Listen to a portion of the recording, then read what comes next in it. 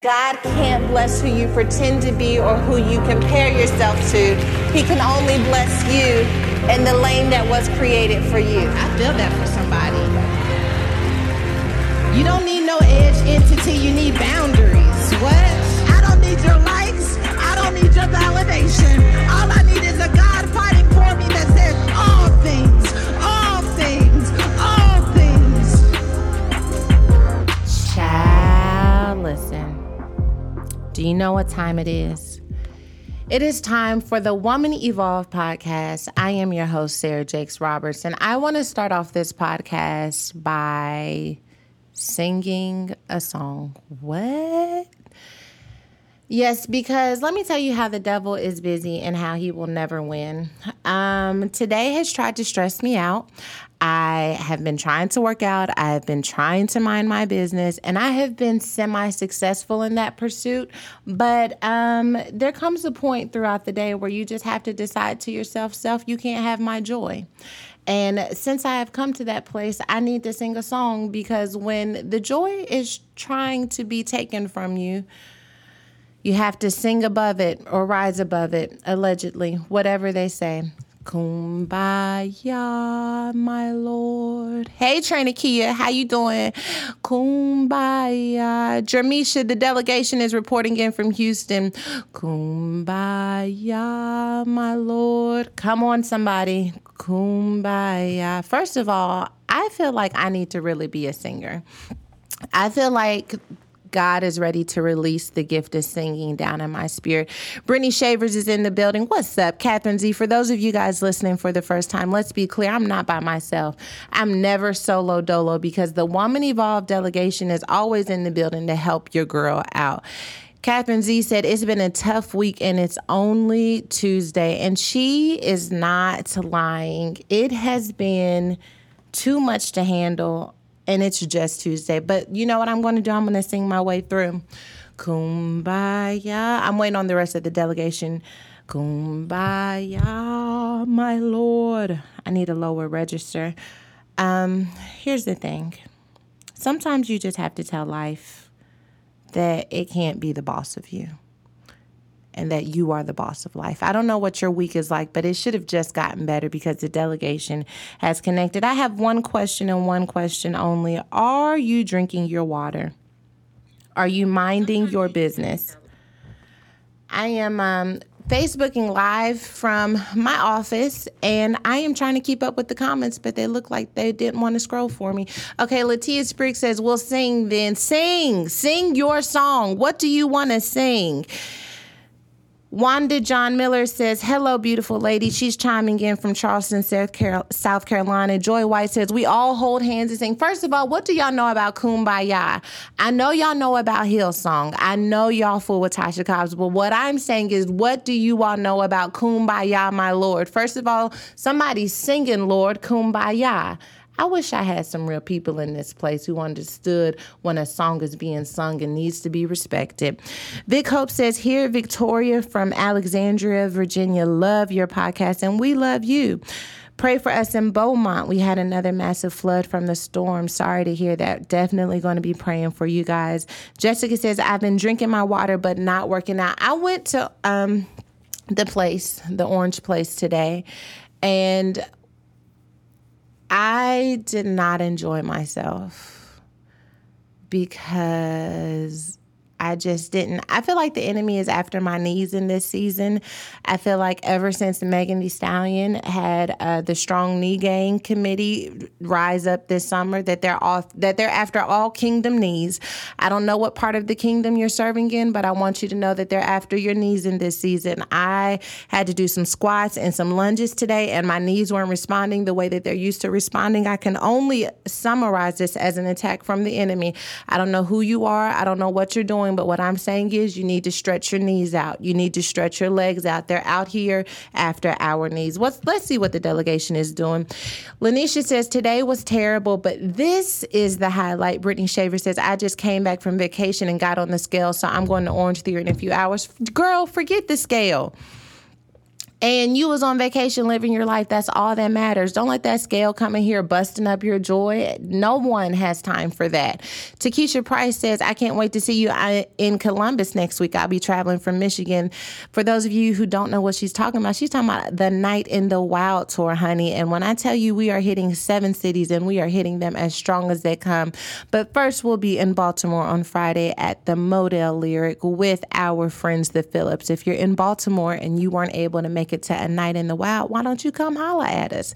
Shakina Small says, I had to sing it dealing with passengers this weekend, flight attendant struggle. Shakina, let me tell you something. I do not envy you all's position because people be on planes talking crazy to flight attendants. I try to be as nice as I can when I'm on the plane because, listen, she didn't have nothing to do with your flight being delayed, okay? So how about that? Joy White says, I've lost 8 pounds and drank my gallon already before 9 p.m.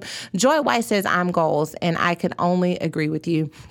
Kelly Taylor says, I need help not drinking water or working out, but I've been minding my business. Oh, bless his name. Well, honey, you're holding down the most important part of the delegation stipulations by minding your business. And if we all mind our business, we won't care about your water or your working out. This is just our time to just try and have a little bit of accountability. But at the end of the day, you must do every day. Boo. Casey Anthony says, keep me in your prayers. I'm trying to pass a kidney stone and it is so much pain. Girl, I'm sorry. I've never experienced that before. So we are praying for you, Casey. All right, listen. You know what time of the week it is.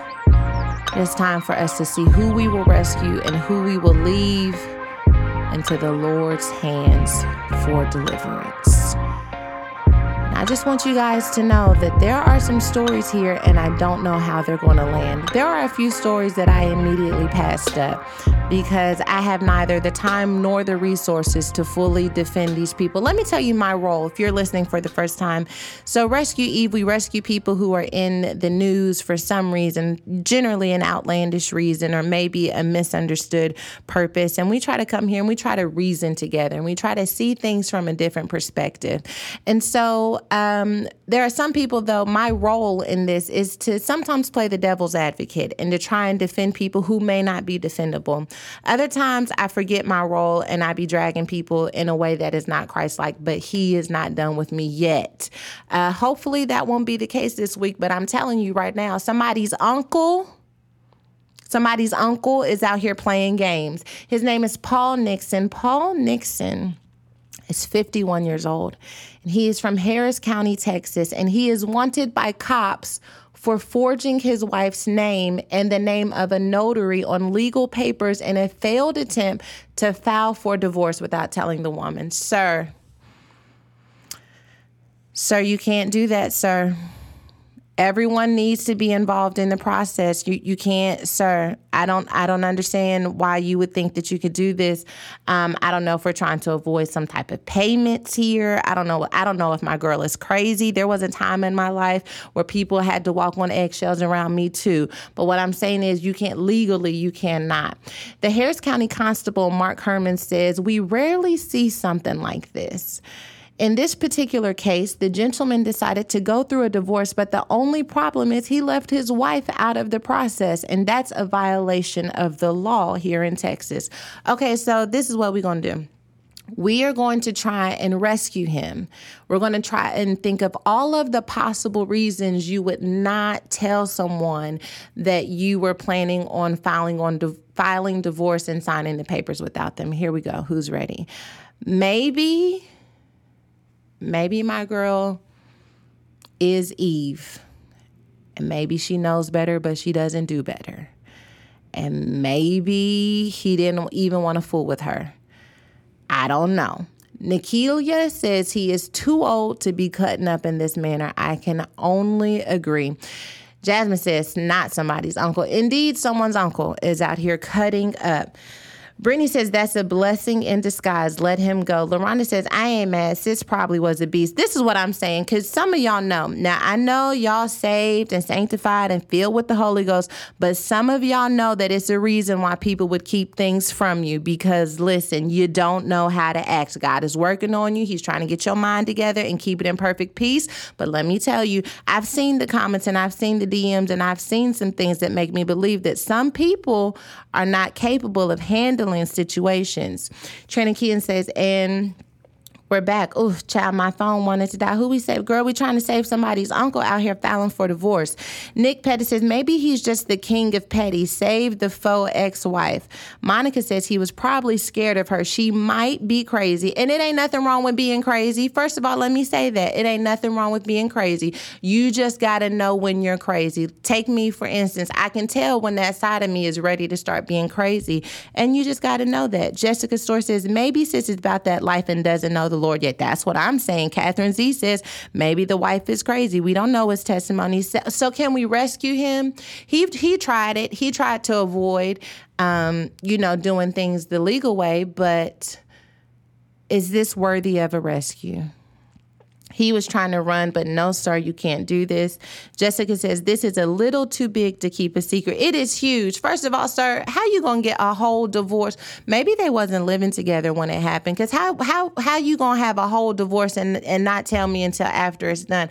This is the story that I want to go with. Maybe he was trying to keep his coins. I ain't mad at the hustle. You got to try and keep your coins out here. But legally, if sis got a right to some coins, you got to give sis some coins. I'm sorry about that. Ashley says, y'all, he showed up to court with his new wife. No. Ashley, how you know, girl? Was you at the courthouse? Kiera says, I think she should have been informed she was going to find out anyway. No rescue. Marquita says, facts. Nothing wrong. It's the people who don't think they crazy that you have to watch. Exactly. Okay, so listen. I did not realize that uncle already had. Somebody come get your uncle.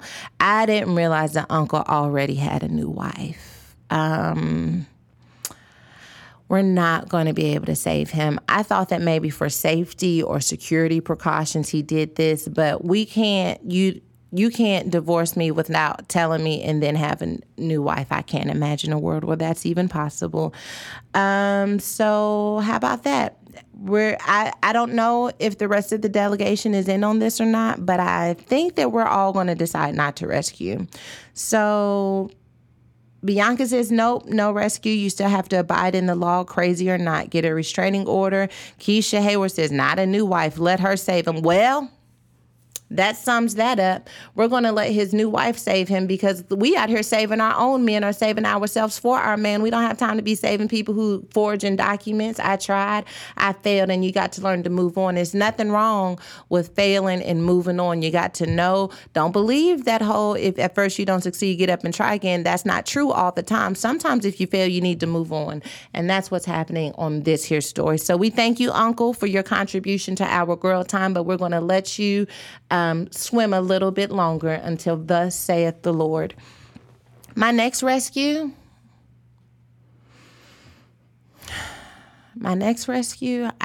okay. Coco Austin. Coco is Ice-T's wife, and she's also a model. And she recently posted a picture of her breastfeeding her 3.5-year-old daughter. And she says that the practice is more of a comfort thing now. And of course, she eats regular, but nap time and nighttime are our time. I'm lucky she hasn't grown out of it yet because when that moment comes, I will be so sad. It's the best feeling, and all mothers that nurse know. The star then directed followers to her blog if they wanted to read more, concluding her caption with the hashtag normalize breastfeeding. And I breastfed Ella for 18 months, and it was a beautiful bonding experience as a mother. Ella is now about 3.5 years old, and she eats chicken. She eats steaks occasionally. What I'm saying is this, she eats things, she has things that I can't, and I do think that we should normalize breastfeeding, and I do think that you should be able to do whatever you want to do. That's all I'm saying. A lot of people took issue with this 3.5 years of breastfeeding, and I just wanted to know what the delegation thought about it. I think it is her business. I just don't know that I do know actually that my 3.5-year-old could never and would never be able to. Miss Andrew says, comforting for who? Too much, too far. Jamisha said, how old is the child? It's a no for me. 3.5. I did 18 months with Ella. I'm not a hater at all. Jamisha says, I think after 24 months it's time. LaShawn says, absolutely no rescue for sis. That's a whole child with teeth, with big teeth, with huge adult teeth. Okay. Kristen said, no, not a 3-year-old. Praise the Lord, everybody.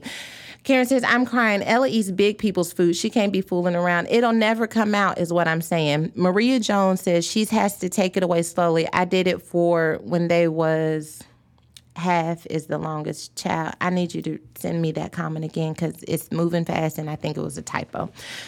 Ashley says, my baby just turned 3 Sunday, and I told him we are done. He's been begging since Sunday, but I put my foot down, and he eats more than my 7-year-old. That's what I'm saying. Your appetite is what I'm concerned about. It's not even that I don't think it's cute or bonding. I'm sure there are elements of that, but your appetite, okay? That's it. That's all I'm saying. Nick says, wouldn't be me, but if it works for her, Kanye Shrek, that's right. And you know what, Bianca Blakely said, raise your child the way you want to. It's not my business. LOL. You show right. So I'm just saying that we should rescue then. We should rescue Coco. We should rescue the baby. And we should mind our business because even though it's not for us, it's not our cup of tea. It is obviously someone else's. 3.5 is old. I guess maybe I was taken aback because when I saw Ella walking around while reading this story, I just couldn't imagine it. Ella likes to be carried. She's like, pick me up. And I'm like, Ella, you got legs and thighs. Like when you were first a baby, you just had legs because you was just so small. All you had was legs. You didn't even have no thigh and no calf. But now that you have been raised up in the Lord, you got thighs and calves. You got a whole part of your leg system. You need to use them and see what the Lord will do with you when you use them. Jermisha says we have to mind our business and save sis. Trinikia says that baby needs more than that. But she getting more than breast milk. She getting all of the things. Andrea says once mine bit me at 9 months, I was done. Monica Gary says rescue and guide her to the pond. Okay, it sounds like we're going to rescue and we are going to mind our business. Dominique says, can someone rescue me? My 15-month-old won't let me be. I'm definitely not going to 3. Girl, 15 months, you still got about 3 to 4, 5, 6 more months in you. But 3, that's a lot of time. Pearl says, is it even healthy? But we minding our business, so we're rescuing. All right, rescue the baby. Terica says, rescue the baby. She's hungry. Janet's, I want to say it. I'm not going to, the enemy won't have it. Jatanzala Harris says, send her a pool noodle. I'm not sure about a life jacket. We're going to send her a pool noodle, and we're going to let them be rescued together, I guess. Ashley says, save her. Let her do her. Maybe she's numb at this point. All right. We rescuing. Two adults. We rescuing 2 adults. This is 2 rescues because at 3.5, that's 2 whole rescues y'all done gave out because that's a whole person and another whole person. But if they connected, if it's nursing time, then they be connected. I don't know. All right, so that's Coco Austin, who we're going to rescue, and little baby Coco Austin, whose name I did not write down in this article, but who knows the Lord and the Lord knows her. Amen. Amen again. So listen, this is the story I've really been waiting to get to because I need to know what the delegation thinks about this. This story has been circulating on my timeline. I've seen lots of people with lots of different opinions about this, and I am curious to know what you think. Singer Fantasia was on The Breakfast Club this week, and she is getting some serious side eye for her relationship advice. The 35-year-old woman said that women need to submit to their man, among other things. Most women are trying to be a leader. That's why you can't find a man. You can't be the king in the house. Fall back and be the queen and let your man lead the way, she told The Breakfast Club. I should have tried to get me a Fantasia voice from Target before I did this because Fantasia got a beautiful voice. And if I would have read this in a Fantasia voice, it would have been great. Anywho, she also said it's a generational curse, and how society has placed our men, and how women have to stand up to be the mother and the father and the provider. So now you are so bad that you can't be told nothing. That when the right man come, you lose him because you're trying to be the man. That was my attempt at a Fantasia voice. Not sure that it was good, and Lord knows if I try to sing, it won't work. But what do you guys think about this notion of submission? Is it old school? Is it churchy? Is it just religious, or does it have merit? Tina Diller says, yes, this is a good one. Definitely need to be talked about. Jessica says she should not be given. Why she can't give advice? Chardell says, oh, that's something else. Let me see. Vania says submit to their husbands. That's the word. Shay says child only submitting if he following Christ. Keela says loved her advice and her husband response made it all make sense. Naylita says she cleared it up with her husband. It was good. I actually saw The Voice. I'm sorry. I'm reading the comments and trying to think. Jasmine says this voice, I am screaming. Jasmine says no, you didn't try to do her voice. I tried. I failed. Can y'all rescue me? Anywho, let's stay focused on what's happening here. Y'all so distracted. Listen, I saw the response from her husband, and I totally agree that he did add some perspective to what she was saying. I think a lot of times, of course, I don't know what happens in other cultures, but I do want to say a lot of times in African American cultures, sometimes like this notion of like women are trying to be a leader, and that's why we can't find a man is something that is said over and over again. And I think that there are certainly maybe some instances where that's true, but I think that we can't just summarize everyone to fitting into that category, because the truth is, as a former single mother, that there were a lot of times where I did have to man up and be the leader in my household. And once you've had to take care of yourself and be independent, or you've seen your mother take care of herself and you haven't been raised maybe with a male presence, or you had a toxic relationship and decided to leave and kind of take care of yourself and take care of you and your children, it's difficult to just kind of like switch out of that pathology so that you can make space for another person. And I think that maybe submission is a big like cuss word for women, because it just comes down to like, this notion of you're going to do what I say do. And I think that any man that sees submission that way is not the kind of man that anyone would want to be in a relationship with. But I do think that like submission for me in my marriage is me like laying down my need to be in control and including someone else in my decision making. And my husband includes me in his decision making too. At Woman Evolve in 2018, my husband preached a message that was basically about a woman being a man's equal, and how when those two counterparts come together, then they become unstoppable and they become a force.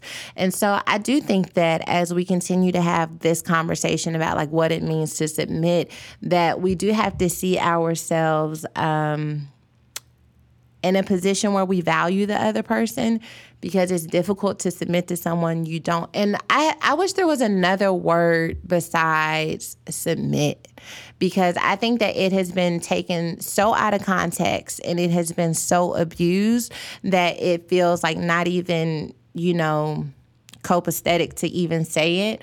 But I do think that like, once again, I do think that we have to really revisit this conversation, because ultimately it's about partnership. Like me submitting, I'll give you an example. So like my husband, there's a way that I take home that he doesn't really care for, because it's back streets and he feels like it's not safe. And he told me that, and I took that route a few times, and he was like, oh, you taking that way? I don't like you taking. And I was like, yeah, it's really faster. My bad, homie. And I tried to make a conscious effort from that point forward to not take that way home. And to me, that's like a simple example of submission. Now, mind you, part of the reason why I can submit to that, even though it took me some time to do it, is my husband knows this city. My husband has a safety and security perspective that I'm not considering when I'm just thinking of the fastest way to get home. So for me, submission is when you feel like someone else's perspective or someone else's opinion about a matter is more inclusive or has more details than yours, then submitting is not about, well, I just want to get home the fastest route. It's about saying I may end up taking the longer way home, but at the end of the day, if it adds a level of safety and security to you and a level of peace, well, to both of us, if I'm safe, and then it adds peace to you, then I'm willing to do that. And I think that submission, it's not like he wakes up and he tells me what I can eat for breakfast or he tells me how I should live my life, but he does offer me a perspective that when I receive that perspective and apply that perspective, makes him feel validated in his role in being a partner in our relationship. And I'm just going to say one more thing, and then I'm going to ask the delegation what they think about this submission thing. Is like one of the reasons why I think that we should be a little bit more open to this notion of partnership / submission is that like we have submitted to people who were not doing us right. Like I cannot tell you how many letters I get, how many experiences I have been in personally where it came down to, well, I just want the man to make a decision and I just want the man to act right and I just want the man to do X, Y, and Z. So like whether we are intentionally or consciously doing it or not, like we have submitted our hearts, our future, our finances to men who did not show themselves worthy, who were not submitted to God and did not have a strong relationship with Christ or a motive to continue to grow and evolve in who they are as people. And we submitted to them and would have settled for the little whatever they was giving us, bag of Skittles and whatever else to make us smile. And at the end of the day, if we could submit to someone who is lesser than, if God really brings someone into our life who we honor, who we value, who we trust has a relationship with God and has a conviction to do right and be a good person, then like, why not allow someone to be a part of your decision making? It doesn't mean that you lose control. It should make you better. Like when you submit, it should make you better. Lauren says, our problem is that we don't have men doing us right, and so we don't trust them to submit to them. That's exactly what I'm saying. But those men who don't do us right, we end up submitting to. So it's like, if you would submit to a man who's not doing you right, why not submit to somebody who is doing you right? Have some stipulations for your submission, but still. Kimberly Yvette says she knew what she was trying to say. She just didn't know how to word it. Didn't y'all watch her Lifetime movie? Oh, okay, then rescue this sister. D'Angela Johnson says, when we walk through the door, we can simply hang up our Superwoman cape and thigh-high boots and know that we don't have to do it on our own. Kiana says, child, let me readjust myself because this word here, let me see. Tamika says, we submit to food, thoughts, things that don't serve us, period. Let's see. Jamisha says, submitting to your husband should bring protection, security, and growth because our husband has our best interests at heart. So the other thing is, like, I think that this scripture needs to be read in context because when we talk about submitting to a husband, Paul is ultimately writing about a husband should be to his wife what Christ is to the church. So I'm going to read this real quickly to you guys because this has been like not under my skin, but I've been looking at it, obviously, since it's been in the news. Give me a minute to turn to my Bible, okay? If you're turning to your Bibles with me, stand by. I'm trying to pull it up.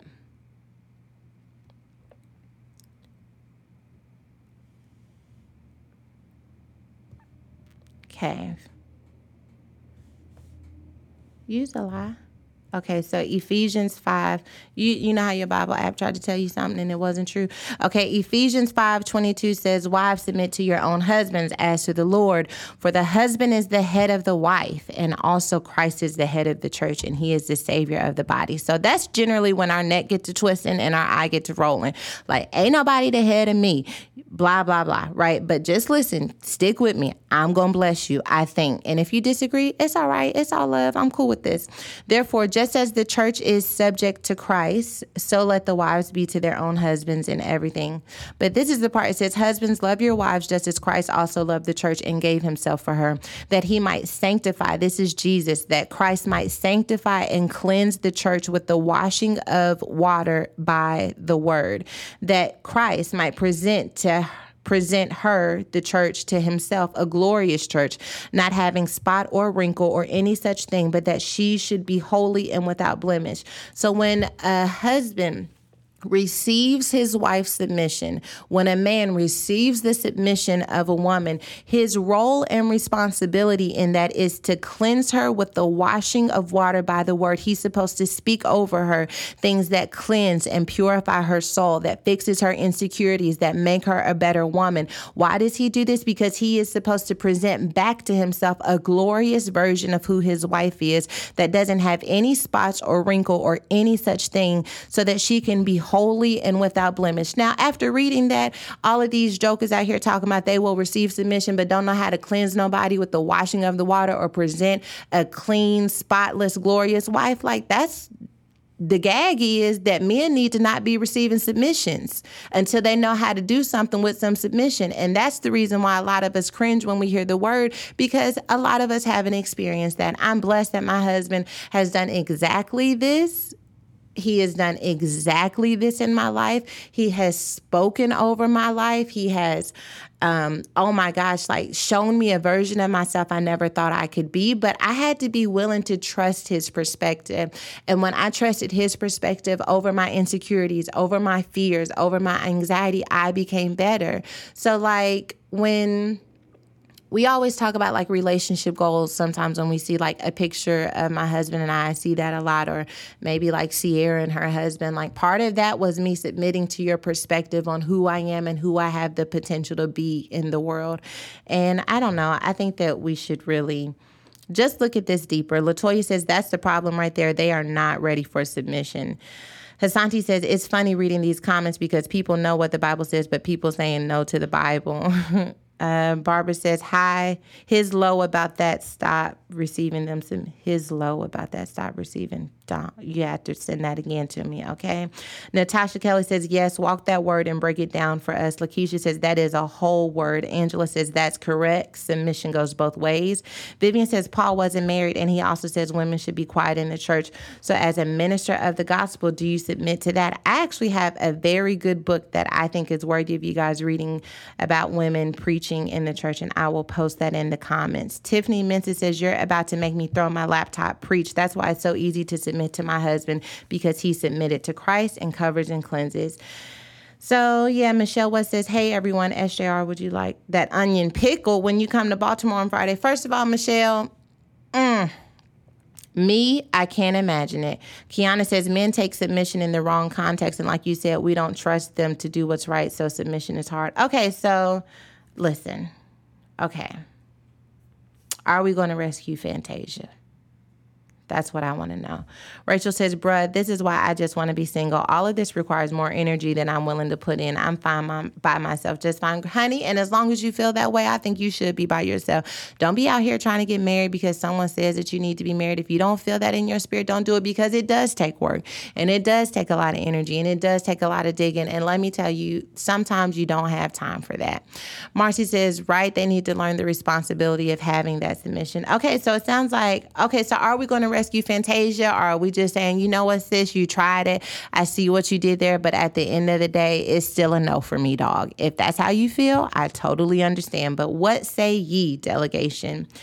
Toya says, we have to remember the time and people to whom Paul was talking. I know you. All right, that's what she says. Let's see. Jasmine says, rescue her.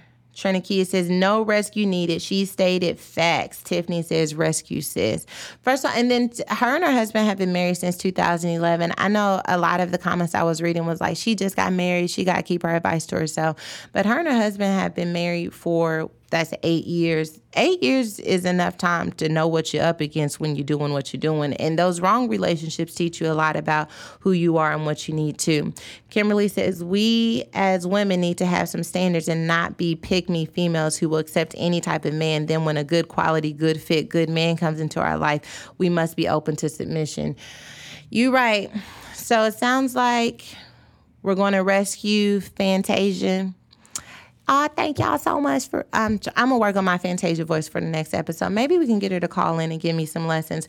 D'Angela says we are going to rescue her because she gave me her whole life at her concert. If she didn't kick her shoes off, she didn't give you her whole life. But I know she probably kicked them shoes off. Shay says, Chalice, and I love you, and I can't wait to meet you. Oh, I love you too, sis. Thank you for the love. Okay, Delicia says, rescue her. Many women have submitted to foolishness anyhow. Okay. So it sounds like we're going to rescue her. And then at the end of the day, as it relates to submission and you and your relationship, we here at the delegation want you to do what blesses you, and we're going to mind our business while you do it. I tried to add some context about what submission means and the way that it has benefited my life. And I think, once again, what we're calling submission may ultimately come down to partnership. I wish there was another word, because submission makes everyone cringe and has such a negative connotation. But at the end of the day, live your life, do your thing, and live a life. This is what we're going to do. Amen. Okay, this is what we're going to do. We're going to live our lives with the conviction of the Holy Spirit. And if we do that, then that's going to be up to you. Okay? How about that? So it sounds like we're going to rescue Tasia. I have one more rescue. And to be honest, I don't even know why this is a thing. I don't play with the devil. I don't play with any of his tricks. I don't play with any of his plans, his plots, or his ploys. And I don't understand why anyone else would. But evidently, folks are out here doing it. If you and your significant other are looking for a twisted way to spend some quality time together, Six Flags America is holding a challenge that will require some time spent in a box. As a part of the 30-hour couples coffin challenge, contestants who spend 30 hours in a coffin have the chance to win $600 in other prizes. $600. $600 to spend 30 hours in a coffin. Six Flags Parks have hosted other coffin challenges in the past, but this year contestants are allowed to bring a significant other, family member, or friend for some companionship. Let me tell you what I am never doing for $600. How much money? Forget it, because I already know the delegation. If the delegation is who I think they are, they're not getting in a coffin for $600. So we're just going to move on from that. How much money would it take for you to get in a coffin? First of all, I'm not playing dead because I'm still alive. He came that I may have life and have it more abundantly. Why would I take this good life that the Lord has given me and then get into a coffin? Why would anyone do that? Can anyone explain it to me? Andrew says, nope, not enough money. Lauren says, I'm good, sis. Dramisha says, Sarah, I'm rescuing that whole idea. Ashley says, Lord, that coffin challenge don't come with a lot of money. It's not enough money. $600 for 30 hours. 30 hours is a whole day. They have like breaks and stuff where they can get out and get something to eat. But no. The answer is no. And who is out here doing this? I want to go to Six Flags whenever this is, just to see I can't call people fools. I just want to see. I will give you $600 to not get in the coffin. Psych. I'm not going to do that either, but you shouldn't get in the coffin. Just point blank, period. Karina Guilford says, what in the name of David Blaine? Heck no, $600 ain't enough. Trinita, I want to say your name right. Trinita says, Six Flags is truly entertaining some demons to even think of this foolishness. And then at nighttime, when the park closes, they're still going to have like them little ghouls and zombies walking around while you in the coffin. When I say no, I mean it from the depths of my soul. You will never find me in a coffin until it is time for, when you find me in the coffin, the Lord is taking me home. I will be absent from the body and present with the Lord. That is the only way you're going to find me in a coffin. For what? Play for what? Play dead for what? No, this ain't possum. Shay says, I ain't getting in nobody's coffin. Reva Hall says, now, if the money can put a dent in my student loan debt, that we can talk about. I'm believing right now that Fannie Mae and Sally Mae and all them other Mays is going to just The system is going, and the IRS, while we're declaring and prophesying over things, that the system is just going to go blank and everybody's going to owe zero before you have to get in the coffin, sis. No, I don't want you to have to do it. Latoya says, now, if they said 6 million, though, I'd have to do some serious praying on that. Latoya, if they say 6 million, I'm going to take an Ambien and sleep them entire 30 hours. I'm going to wake up refreshed, blessed, and with $6 million. Amen. Jermisha says, I'm terrified of coffins already. D'Angela Johnson says, I would need the coffin air conditioned with hot chips. What? And I would take a whole nap the way my kids are set up. I'm in sleep debt. Oh, I'm sorry. Is it $600? Or do you mean for $6 million? I don't want you to do it for $600. Bridget says, they doing too much. Courtney Lynn says, yes, amen. Okay. Let me tell you, I can't do them. I can't do it. I don't even know why I put this story in here because I don't know who we're rescuing. Are we going to rescue? Okay, so let me remember. And said, see, this is what happens. I get so caught up going off about things that I forget that I'm supposed to be rescuing folks. So I want to try and rescue the people who would get in the coffin by saying $600 is life-changing money for somebody, and it is worth 30 hours in a coffin. And that's just it. That's all we can take on that. That's we can rescue them based off of that alone. But I can't imagine it for me. Jamaica says, there is no amount to make me get in the casket. Lauren says, we can't rescue them. They should be arrested for offering $600. You show right. $600,000. Give me some NyQuil and see y'all in 30 hours. Okay. Natalie says, nah, not for $600. Sounds like we're not rescuing. Jasmine says, nope, we are not rescuing these folks. They know what they're doing. It's dumb. No rescue, but we'll send a mighty prayer for Six Flags in there. Okay. So sounds like we're not going to do any rescuing. Candace says, no, can't save somebody who don't want to be rescued. Danielle P says, that's $20 an hour. They can find, Danielle, first of all, where did you go to college? You must have been summa cum laude because you just broke that down. That is $20 an hour. And we can all come together and find a way to get you a job for $20 an hour. You show right. Kiera says, no rescue. They need to get up and go to work if they want $600. Victoria says, girl, nope, absolutely nope. And amen to zero on student loans. Okay. All right. Well, sounds like we're not going to be doing no rescuing that. Kimberly says, I make $600 in two at work at Ford. # local something. Proud union member. I will not lay in the coffin until it's my time. Okay. How about that? All right. Kira says, where do these people work that they can call off of work just to lay in a coffin? Nowhere, girl. That's why they laying in the coffin. But it sounds like y'all don't want to rescue them. So I guess we just going to move on from that in the first place. Let me tell you another reason I won't be getting in any caskets, because everyone knows the best part of getting home is reaching your arm behind your back and allowing the girls to have freedom. I'm not spending 30 hours hemmed up and constrained for nobody unless I have on my Third Love bra. See what I did there? Thanks to our sponsor, Third Love, I've been able to try out a life-changing bra. Third Love offers more than 80 sizes, including their signature half-cup sizes. All you have to do is answer a few simple questions to find your perfect fit in 60 seconds. Over 14 million women have taken the quiz to date. Every customer has 60 days to wear it, wash it, and put it to the test. And if you don't love it, return it, and Third Love will wash it and donate it to a woman in need.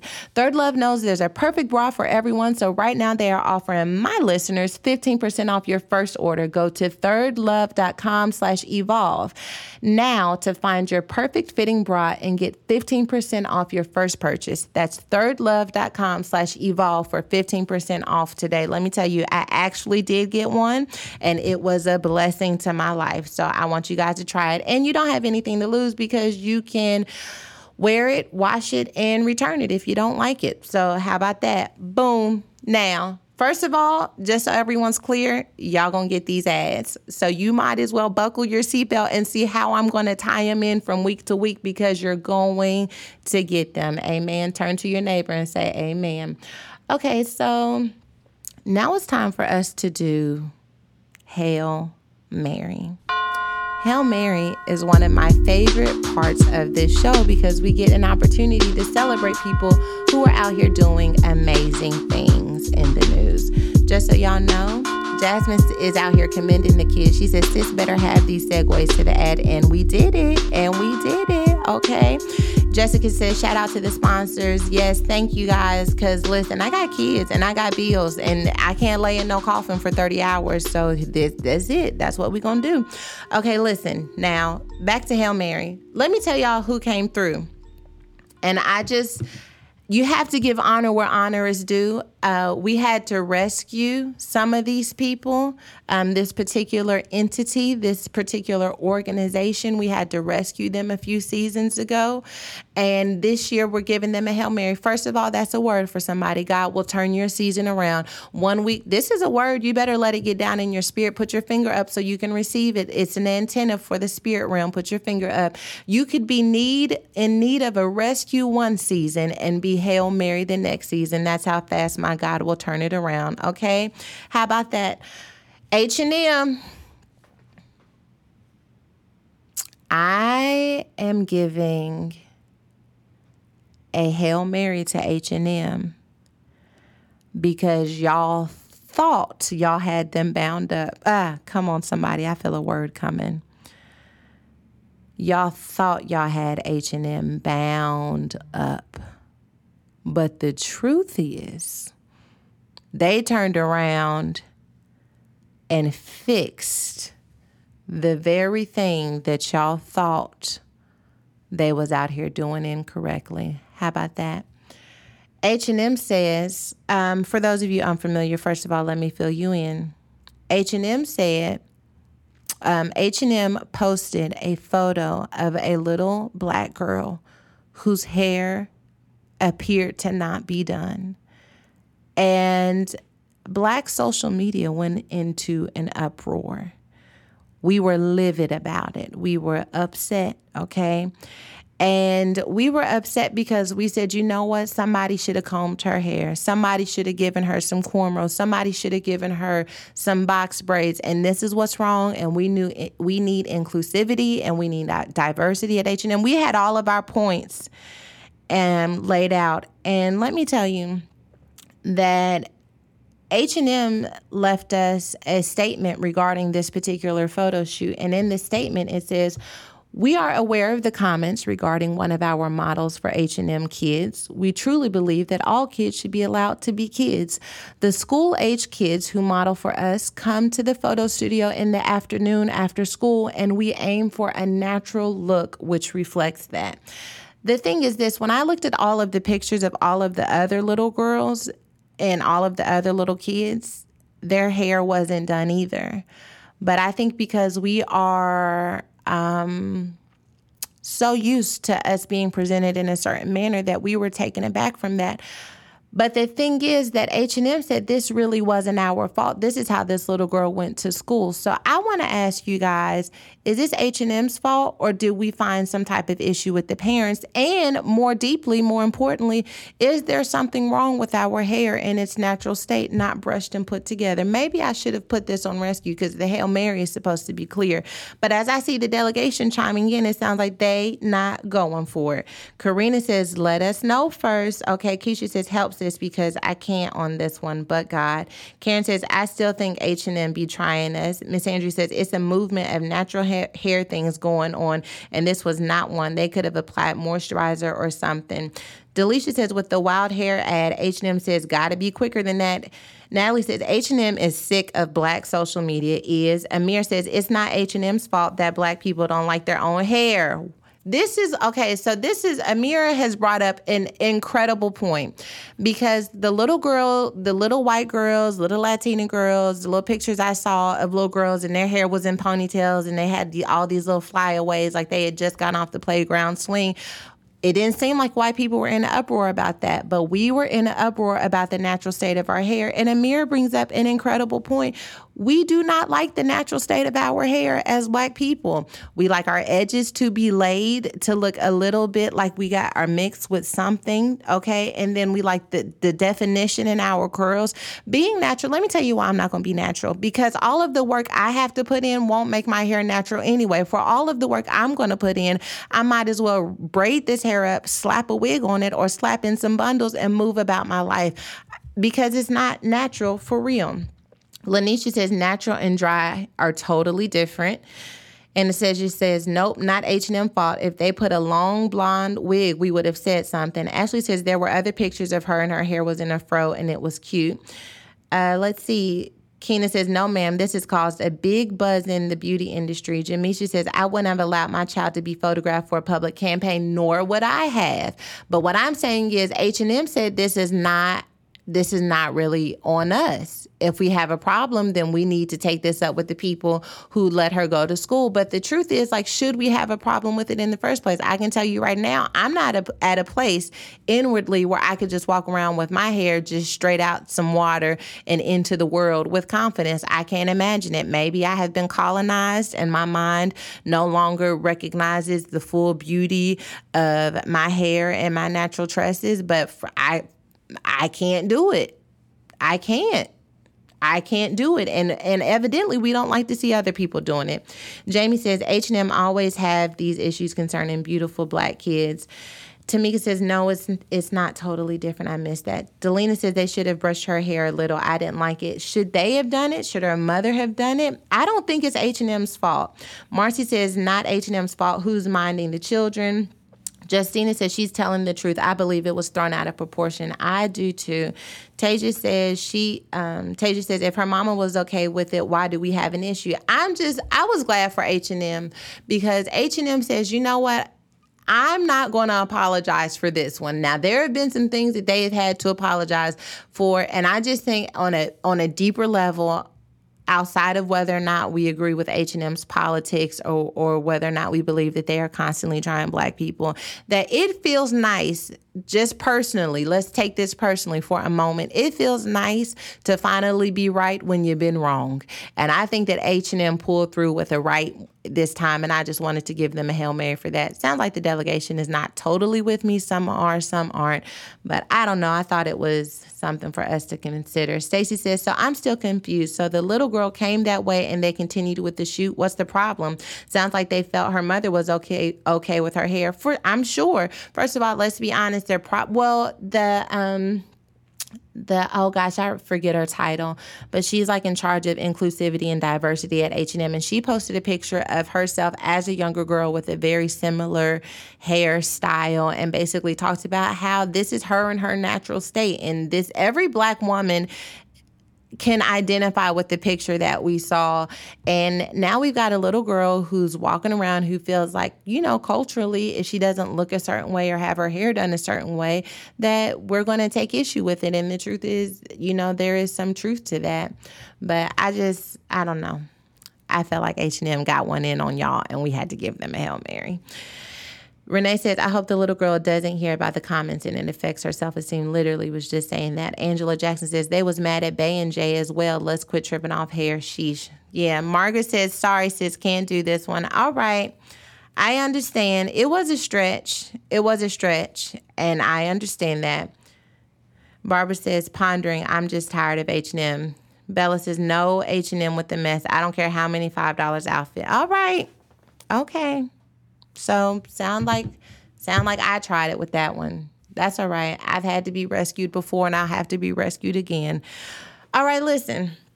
I got another Hail Joseph for you. Hail Joseph is what we call a man who's out here doing something in the news. Generally, we call it Hail Mary, but when a guy is out here doing something, we decide to show him some love. And today that person is Robert F. Smith. Earlier this year, we reported about billionaire Robert F. Smith's extreme generosity when he decided to pay off the student loan debt for the entire 2019 graduating class of Morehouse. Well, the blessings just keep rolling. Smith has now included the debt of the parents of those students in his massive Pay It Forward Act. You heard us right. Robert F. Smith will be paying off the student loan debt of all 400 Morehouse graduates and any debts their parents accrued on their behalf. Smith originally provided a grant to the university somewhere in the estimated $34 million range that would be used for the sole purpose of eliminating student debt. Now listen, let me tell you, that's a blessing. Not only will they be out of debt, but their parents will be out of debt as well. So I thought that was cool. Kiana says, yes, I'm so with this. We're giving a Hail Joseph to Robert F. Smith. Marquita says, can he help a sister out? Listen, because some of us are thinking about getting in coffins for X amount of money. So if he's out here, if you're in the blessing business, we know that you can stop by our address. Lynette Robinson says, wow, that's amazing. Karen Dennis says, yes, that's a blessing. And Gail says, my God, today, a major blessing it was indeed. And something that I thought was worthy of sharing with you. Christina says, can he come to my town and bless us? Listen, I bet, you know how many letters I bet he's receiving of people asking for their breakthrough? I bet that he has so many people. Trinity says, someone tell him his cousin said, hey, somebody's sending a hey big head text right now to Robert F. Smith. But definitely want to say Hail Joseph to him. I thought that was major. Our next Hail Mary.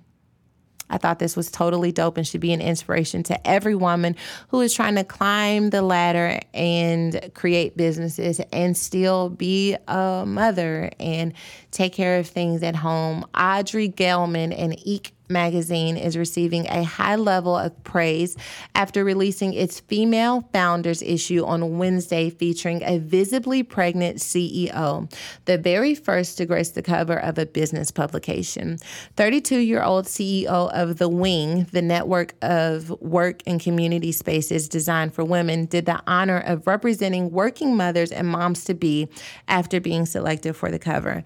I thought that this was amazing because I run a women's empowerment brand, but I also have to navigate a lot of corporate sectors and deal with a lot of systems that aren't historically kind or gracious towards, like working mothers and the, true weight that comes with that. And sometimes you want to hide your femininity, whether you are pregnant or you're nursing or you're just the only woman in a boardroom. And I thought that Audrey Gelman stepping out there and normalizing the fact that women can still be bosses and bear babies and businesses at the same time was really, really dope. And I think we need to see more images like that so that we don't believe that we have to choose between our career and our family. The more that we are able to normalize it, the more acceptable it will be in culture. And I think corporations have a responsibility to really make space for women who are doing things like this. So I thought for women, period, to be the fullness of who they are in their positions without fear of retaliation or job loss because they have to take off time because they're having a baby or they need a nursing room at the office. And so, yeah, Audrey Gelman and Inc. magazine. Let's see what the delegation says. Keisha Howard says, strong enough to bear children, then get back to business. That's right. Rachel says, you just worded they sleeping on me because I'm a woman so well. Basically, that's exactly what happens. Tanisha says, so dope. Why hasn't this been done before? This should be the norm. Indeed, because when you think a woman in business, you don't think about her being pregnant or to think that she could one day. Like there have been so many times where I've read leadership books or read stories about women who were released because they got pregnant or asked inappropriate questions in a job interview about whether or not they planned on having families because corporations were trying to plan on whether or not they would have time off, and ultimately the business suffered.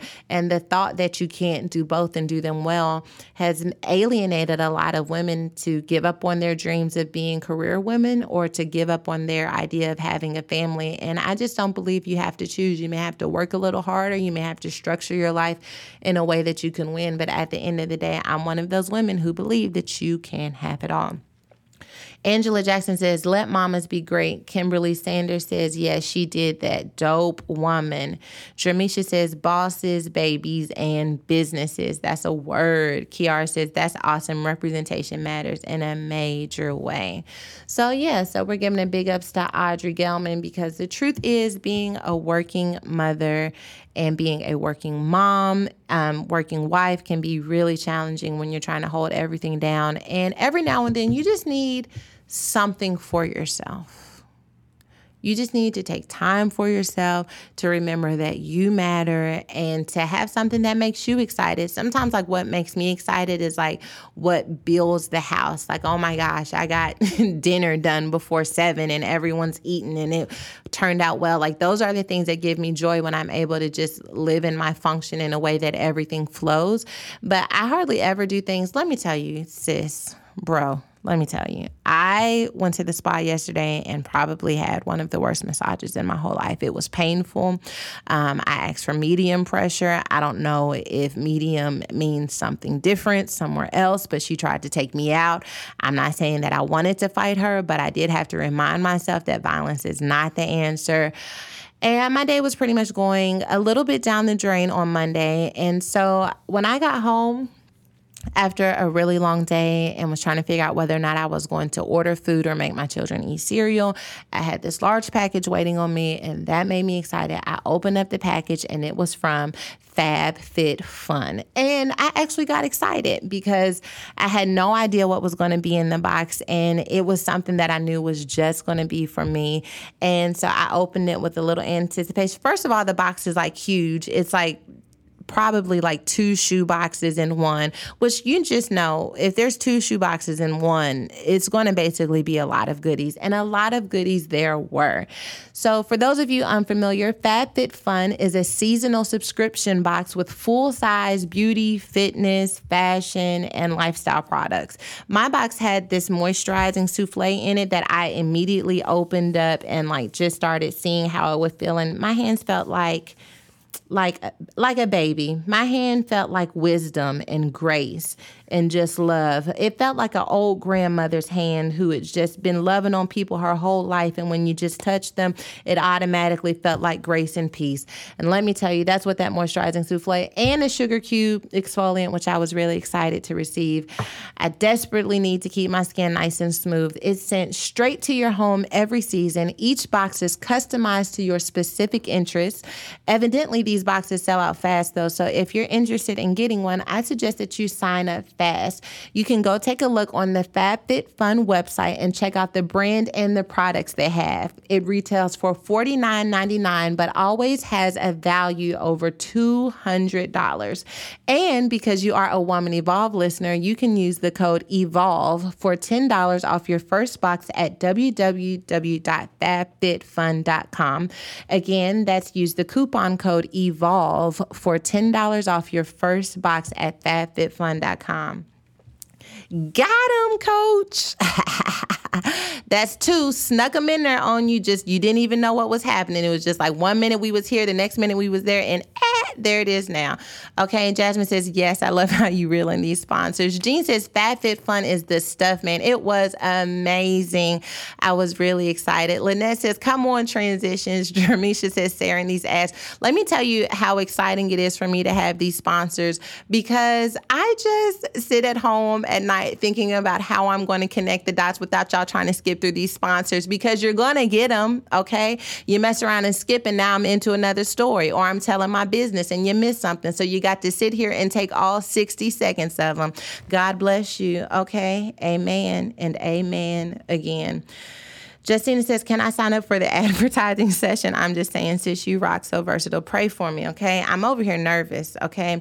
Jamie says, these ad transitions are like being in class with your bestie and watching her give a presentation. I love it, because she's out here trying to live her best life. I'm trying to be a professional in this season. Do you know what time it is? It's time for our advice section. This is when we just take a moment to help the delegation. The delegation be out here struggling and in need of sisterhood and support.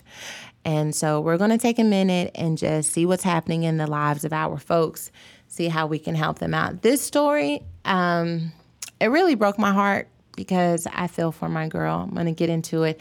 It says, "Hey, SJR, I hope all is well with you and your family. My father and I have a pretty much torn relationship at this point. He's been in my life all of my life. I'm 27 years young, but he's also been a drug addicted the same amount of time. Here's where the problem lies. He doesn't take accountability for anything he does. For years, I have allowed it to slide. I'm tired. I tell him how I feel about the things that he does, and he dismisses it or shuts me down.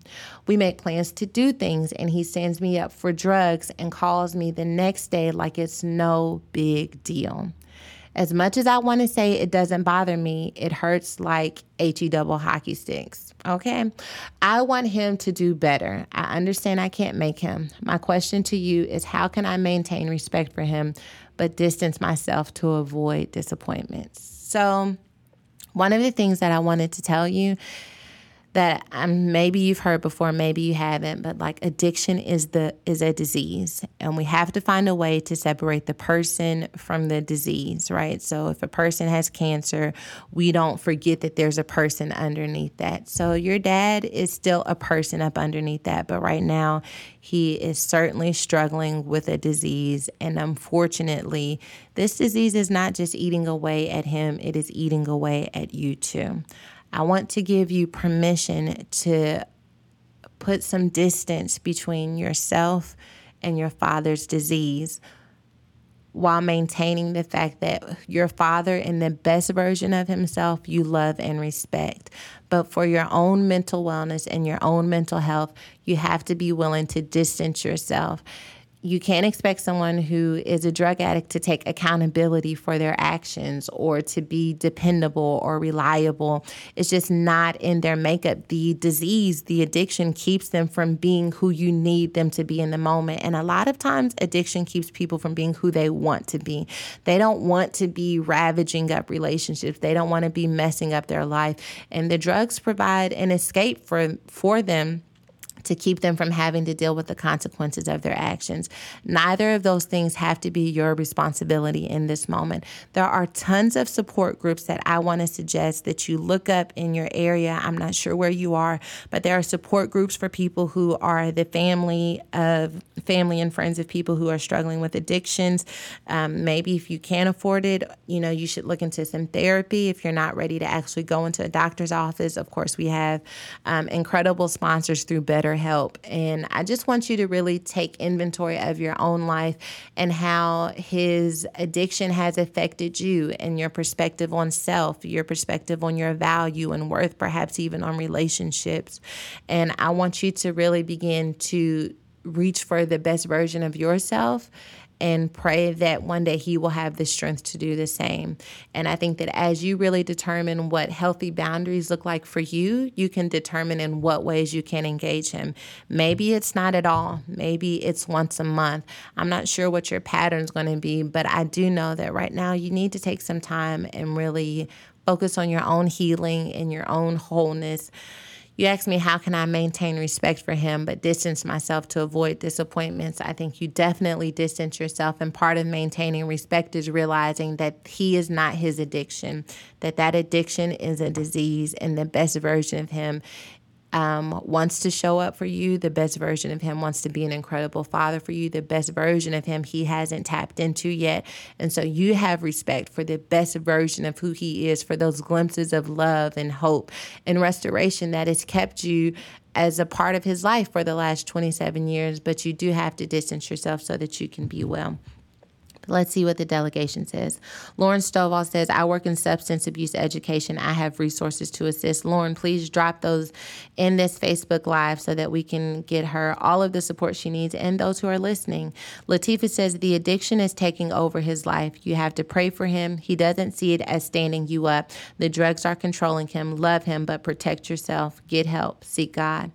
Denisha says, my father lost his battle to addiction last year. I wish I would have done more to get him the help he needed instead of being angry with him for not being who I wanted him to be. Maybe you're able to stage an intervention.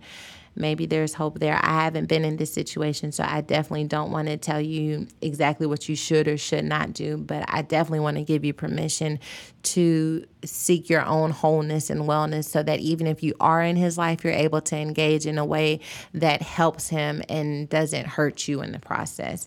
Kendia says, man, that has to be tough, praying for her. Protect your heart. Jasmine says that addiction is a spirit and needs to be cast out. That's one way to look at it. And casting out can be rehab. It can be therapy. And of course, we can pray, and spiritually, there are things that we can do as believers. I want to see what else the delegation is thinking about with our sis who's in trouble. Sharonda says addiction is a disease and she should practice boundaries while still loving him. Let's see. And yeah, Jasmine says yes, love him from a distance. So it sounds like the delegation is kind of all in agreement that it is possible for you to distance yourself. It doesn't mean it's going to be easy. It doesn't mean that you won't have your own experiences to process. As you distance yourself, you'll probably begin to notice like some of the areas where you do have pain or where you do have disappointment as a result of what you experience with him. So perhaps the distancing isn't even about him and it's about you. And if during that time you feel like you are in a position where you can stage an intervention, then you should seek the best way to do that. Tarsha says he is sick. He has to want to change. You have to do what's best for you. I'm glad you told him how you really feel, and I pray he will come around. Me too. Definitely, we will be praying for you. Adrian Westbrook says, yes, it affects all. Well said, SJR. So, okay, we're praying for you, sis. Sorry you're in that situation, and praying that God just continues to give you clarity and strategy on how you should move in your next. This next question actually made me think that for Woman Evolve TV that I'm going to do a series, like a mentorship series for women who are considering ministry. But this says, hi, Pastor Sarah. Just in case you stumble across my message, I know you have thousands of them. When you got super serious about learning your word, how did your studying of the Bible shift? For example, did you study an extra 2 hours per week? What did the scope of your study look like? For example, did you start with revisiting familiar Bible stories? How did you pace yourself? I know these questions could be posed to many teachers. However, the way you minister the word is in a way that I understand and comprehend, and I felt, why shouldn't I ask you? So I get this question or similar questions to it quite frequently. And so I'm going to share a little bit of my process. I'm going to break these questions down and try and answer everything you asked me. So when I got super serious I didn't get super serious about learning my word. I got super serious about wanting to understand who God is. I didn't just want to learn my Bible for the sake of just knowing my Bible. I had an intention about really understanding the character of God and the way that he shows up, the way that he leads and guides and supports. And so I got really intentional about looking at the Bible, trying to understand the character of God as it relates to humanity's imperfection. And so when I look at it, I literally sometimes have to close my mind and imagine from all of these old movies that I've seen, what it was like to be maybe Jesus, walking around with sandals on in the middle of the day with throngs of people around him and feeling a woman touch the hem of his garment. So I literally visualize what's happening in the moment. And then I'm okay, so Jesus is being effective in his call and people are surrounding him, but he's on a mission. And so he has to stay focused and not be distracted by the fact that people are pulling on him from every direction. Well, who can't relate to that? Maybe you're finally in school, but you've got friends and you've got family and you've got teachers and all of these people are pulling at you.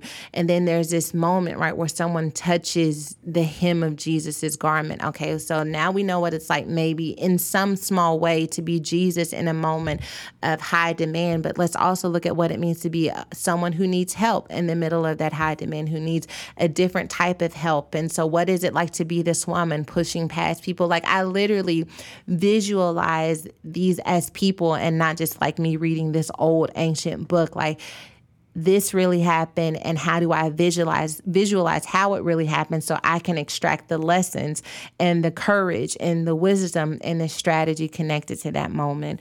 And so I love looking at it like that. When I look at the letters that Paul wrote, like I actually just posted a message about on Woman Evolve TV. It's a message I preached when we were in England, and it's about Saul becoming Paul, and how God used this pause in the middle of Saul's journey to Damascus and ended up transforming his life. And I literally thought to myself, how many people can understand moments of like, I'm on a mission that I think is going to work out one particular way, and then everything seems like it's paused, but I become a new person in the middle of that pause. So I called it pregnant pause.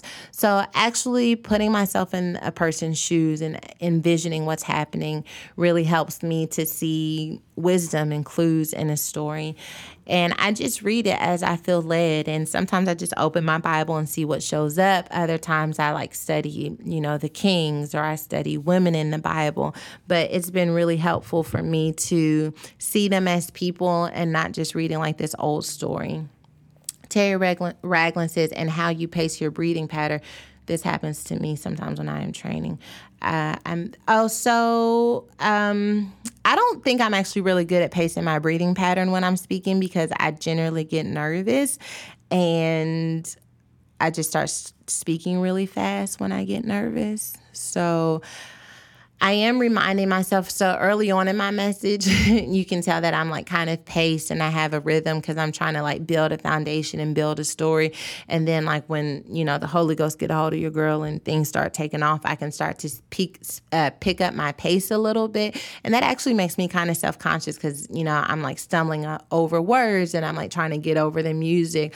But at the end of the day, that ends up being kind of like the most effective part of my message. And so if I can remember, I try to remember to breathe, but I think that a lot of that just comes with experience. So Latanya says, that's good. Visualize can provide so much empathy, and you feel what they went through. Exactly. And it's very, very helpful. Training Q says, yep, I see it every time. So Keisha says, whatever you be doing, demons be fleeing. Well, that's the point. When we get up there, we don't get up there to just entertain. We want people to really be changed and transformed, and to feel empowered to walk in the destiny God has for them. Jamie says, no one would think you get nervous. No way. Yes, honey, every single time. I'm actually writing my next book, and I'm so excited about it. And writing for me is like someone asked me yesterday, what is your writing process? And I said, writing for me is like speaking English.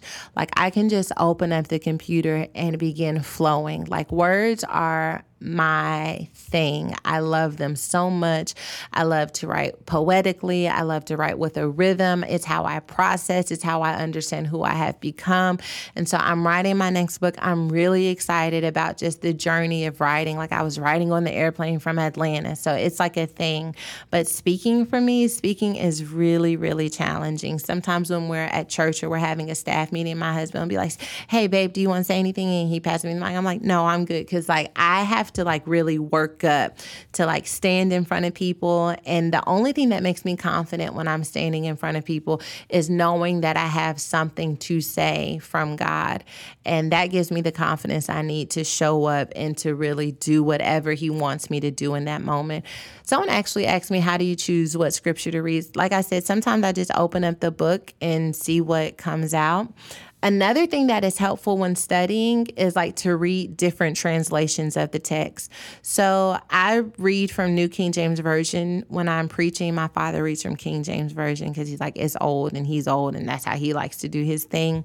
But I think also mixing it up, like sometimes looking at the New International Version, sometimes looking at the Message translation. I have a software called Logos, which is like a software for, Bible scholars, preachers, theologians, and I can look up the origin of the word, because a lot of times the word that was originally in the manuscript that was discovered that actually compiled the Bible has been translated to an English word that is somewhere in the vicinity of what that word means, but isn't always the exact word. And sometimes tracing that word down can be really helpful. I wish I had an example, but if I do this series on Woman Evolve TV where I just talk about like maybe mentorship for women in ministry. I also want to do one for events and for women in business, because as a small business owner, I'm learning a lot of things that I think can be helpful for people as they consider their businesses and pursuing what God has called them to do. So if I do that, I'll make sure that I break down, all of these different words and give you insight on how to study it. But at the end of the day, your girl is just surrendered, okay? And I just do what God has called me to do. And that's that. How about that? Okay? So, I have one more for you. Oh, and this one I'm really excited about. Okay. Are you ready? You're not ready. Okay, so I have fallen off the wagon of health because I work out and then I eat carbs, which doesn't help because I'm building muscle and fat at the same time. And the goal is to lose weight and to not eat carbs and to work out. But sometimes I'm only one person. And I have downloaded this app. I'm serious. I want you guys to get this app. I want us to do it together. There's a 2-week free trial, so no excuses. Please get the app. Let's do this together. They put you in a support group. The app is called Noom. And so Noom is about really helping you understand not just like what you should be doing, but why you're doing what you're doing. So like I said, sometimes I feel like I do one thing well at the expense of letting the other thing fall off. And lately that has been my eating habits. I tell myself every single day I need to cut bread, sugar, dairy, and carbs. I just ate pasta before going live on this podcast. It was broccoli pasta with the little, is it rigatoni? It was all spiraled up. It's little 4C pasta in the broccoli. It was good. Anyway, I tell myself every single day I need to cut bread, sugar, dairy, and carbs, but I'm usually eating cake when I think that thought. Honestly, for me, getting in shape isn't just about losing weight. I need to consistently eat well and have overall healthier habits. I want to love the skin I'm in 24/7. So I've downloaded this app called Noom to help me get my life on track. Noom, that is N as in Nancy, OOM as in mom, is a habit-changing solution that helps users learn to develop a new relationship with food through personalized courses. It's based in psychology and teaches you why you do the things you do and arms you with tools to break the bad habits and replace them. So if you're like me and you're ready to get your life back on track, no food is good, bad, or off limits. Noom teaches moderation and can be used in conjunction with many pre-existing popular diets, so you don't have to change it just because you're doing keto. I'm not trying to mess up your life. You don't have to change your life in one day. Small steps make big progress. Sign up for your trial today at Noom. That is NOOM.com/evolve. What do you have to lose? Just visit Noom.com/evolve to start your trial today. That's Noom.com/evolve, the last weight loss program you'll need. So I can't wait to tell you guys about what I experienced while on this. I filled out this like little quiz. It was fancy. So you had this quiz and it's like, what's your reason for losing weight? And it's like, why? And then ask you why again. So like you get down to the heart of it. And so at first it was like, let me tell you, when I filled out the quiz, I was like, what is my reason for losing weight? I want to be so skinny that people hand me a sandwich when they see me. That's my reason. And they were like, why? And I was like, because I want to look good in my clothes. And they were like, why? And I said, well, because I really want to set a rhythm of being healthy for my family. And they were like, why? They just kept asking me why until we drilled it down. And ultimately my reason why, like at the core of my being, is like, I really want to set a standard of health for my children and for my family. And, looking good in your clothes is fine, but like being able to run and for your heart to be strong and for your blood pressure to be regular and to not be pre-diabetic is a lot better. And so that takes a lot of work. Like I pray, God, Jesus, if you are listening and you just want to let us eat whatever we want to and be healthy, I would not stop you from doing that. But until that happens, I have to take responsibility and accountability for my life. And so I can't wait to report back and let you guys know what Noom has done for me. Okay, child, listen. All right, you know what time it is.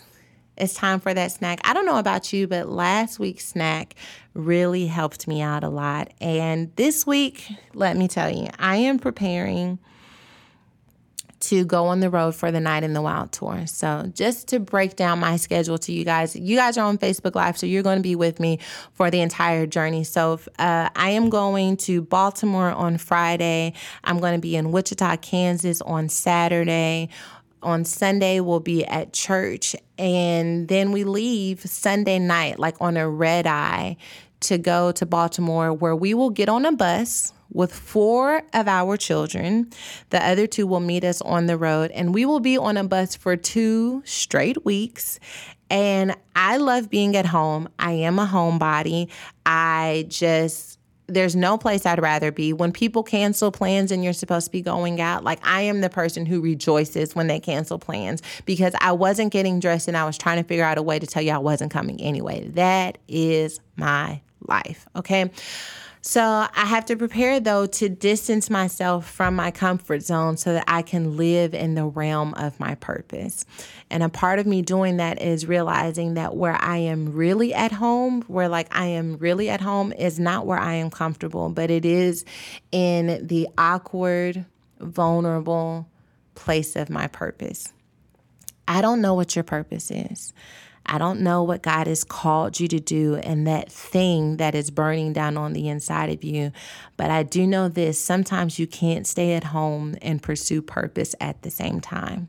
And I want to give you permission while I prepare to be on the road. Literally next week, I will be Facebook living from the bus, I think, for our podcast. And I am going to be living in the realm of my purpose. And I want you to join me on this journey. For the next 2 weeks, I want to ask you to begin to distance yourself from your comfort zone and in some capacity begin to make moves towards your purpose, intentional moves, not just talking about it, but literally doing it, being about your purpose. Maybe you have music that needs to come out. We're waiting for you. Write the songs. Start saving up for the studio time. If you already have the money, girl, schedule that studio time. Maybe you need to write the book. Maybe you need to apply for that job. Maybe it's time for you to go back to school. I don't know what's been burning down on the inside of you, but for the next 2 weeks, I am abandoning the place that I call home to come and touch the lives of thousands of women, to inspire and empower them to become the God version of who they can be. I'm going to be rebuking devils and praying demons out of cities, because I believe that all of us are possible in living in the highest version of ourselves. And I would be a hypocrite if I did not put myself in a position to be uncomfortable so that other women could become unstoppable. And I'm just praying that I don't have to do it alone. So if you're listening and you know this is for you, I want you to step out on faith, and I want you to live in the realm of uncomfortable so that we can determine what unstoppable is connected to your name. This world needs you, and I need you too. And I would feel so much better. I'm just going to bring like a little bit of my comfort zone on the road, because I'm going to feel a lot better if you would do it with me, so I don't have to do it by myself. Okay, child? So no more excuses. Get your life together. All right? We got 2 weeks to at least put a dent in this thing. That's podcast title right there. Put a dent in it. You got 2 weeks to put a dent in it. Start doing something. And whatever it is you start doing, slide into my DMs on Instagram, leave us a comment on Facebook, and let us know what you are putting a dent in. Because sis, it's time for us to be popping 24/7. We don't have time for slacking. Okay, I posted something this week. Ain't no quit in our blood. Okay, so let's get it. Let's go for it, and let's go stronger than we were before. Let's see if that's resonating with the delegation. Jasmine says, wow, SMH, that was confirmation. Need to get in the studio.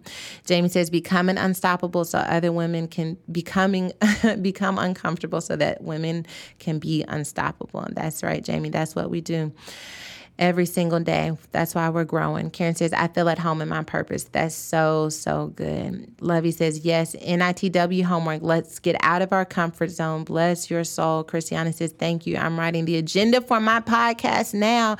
Let us know when you post your podcast. We want to support you.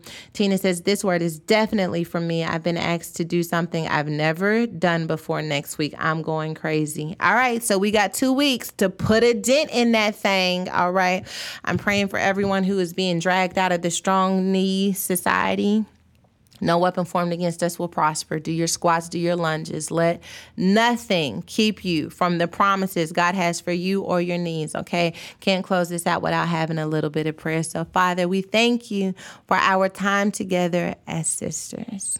God, we covered some things today about submission that maybe brought up some issues that we've had in previous relationships. And even with my girl sharing about her father and his addiction, and my sister who wants to be in ministry and wants to figure out how she can study. So many different topics, so many different lanes of life, but you, God, hold the key, the plans, and the strategy that ultimately makes all of our paths cross in your kingdom.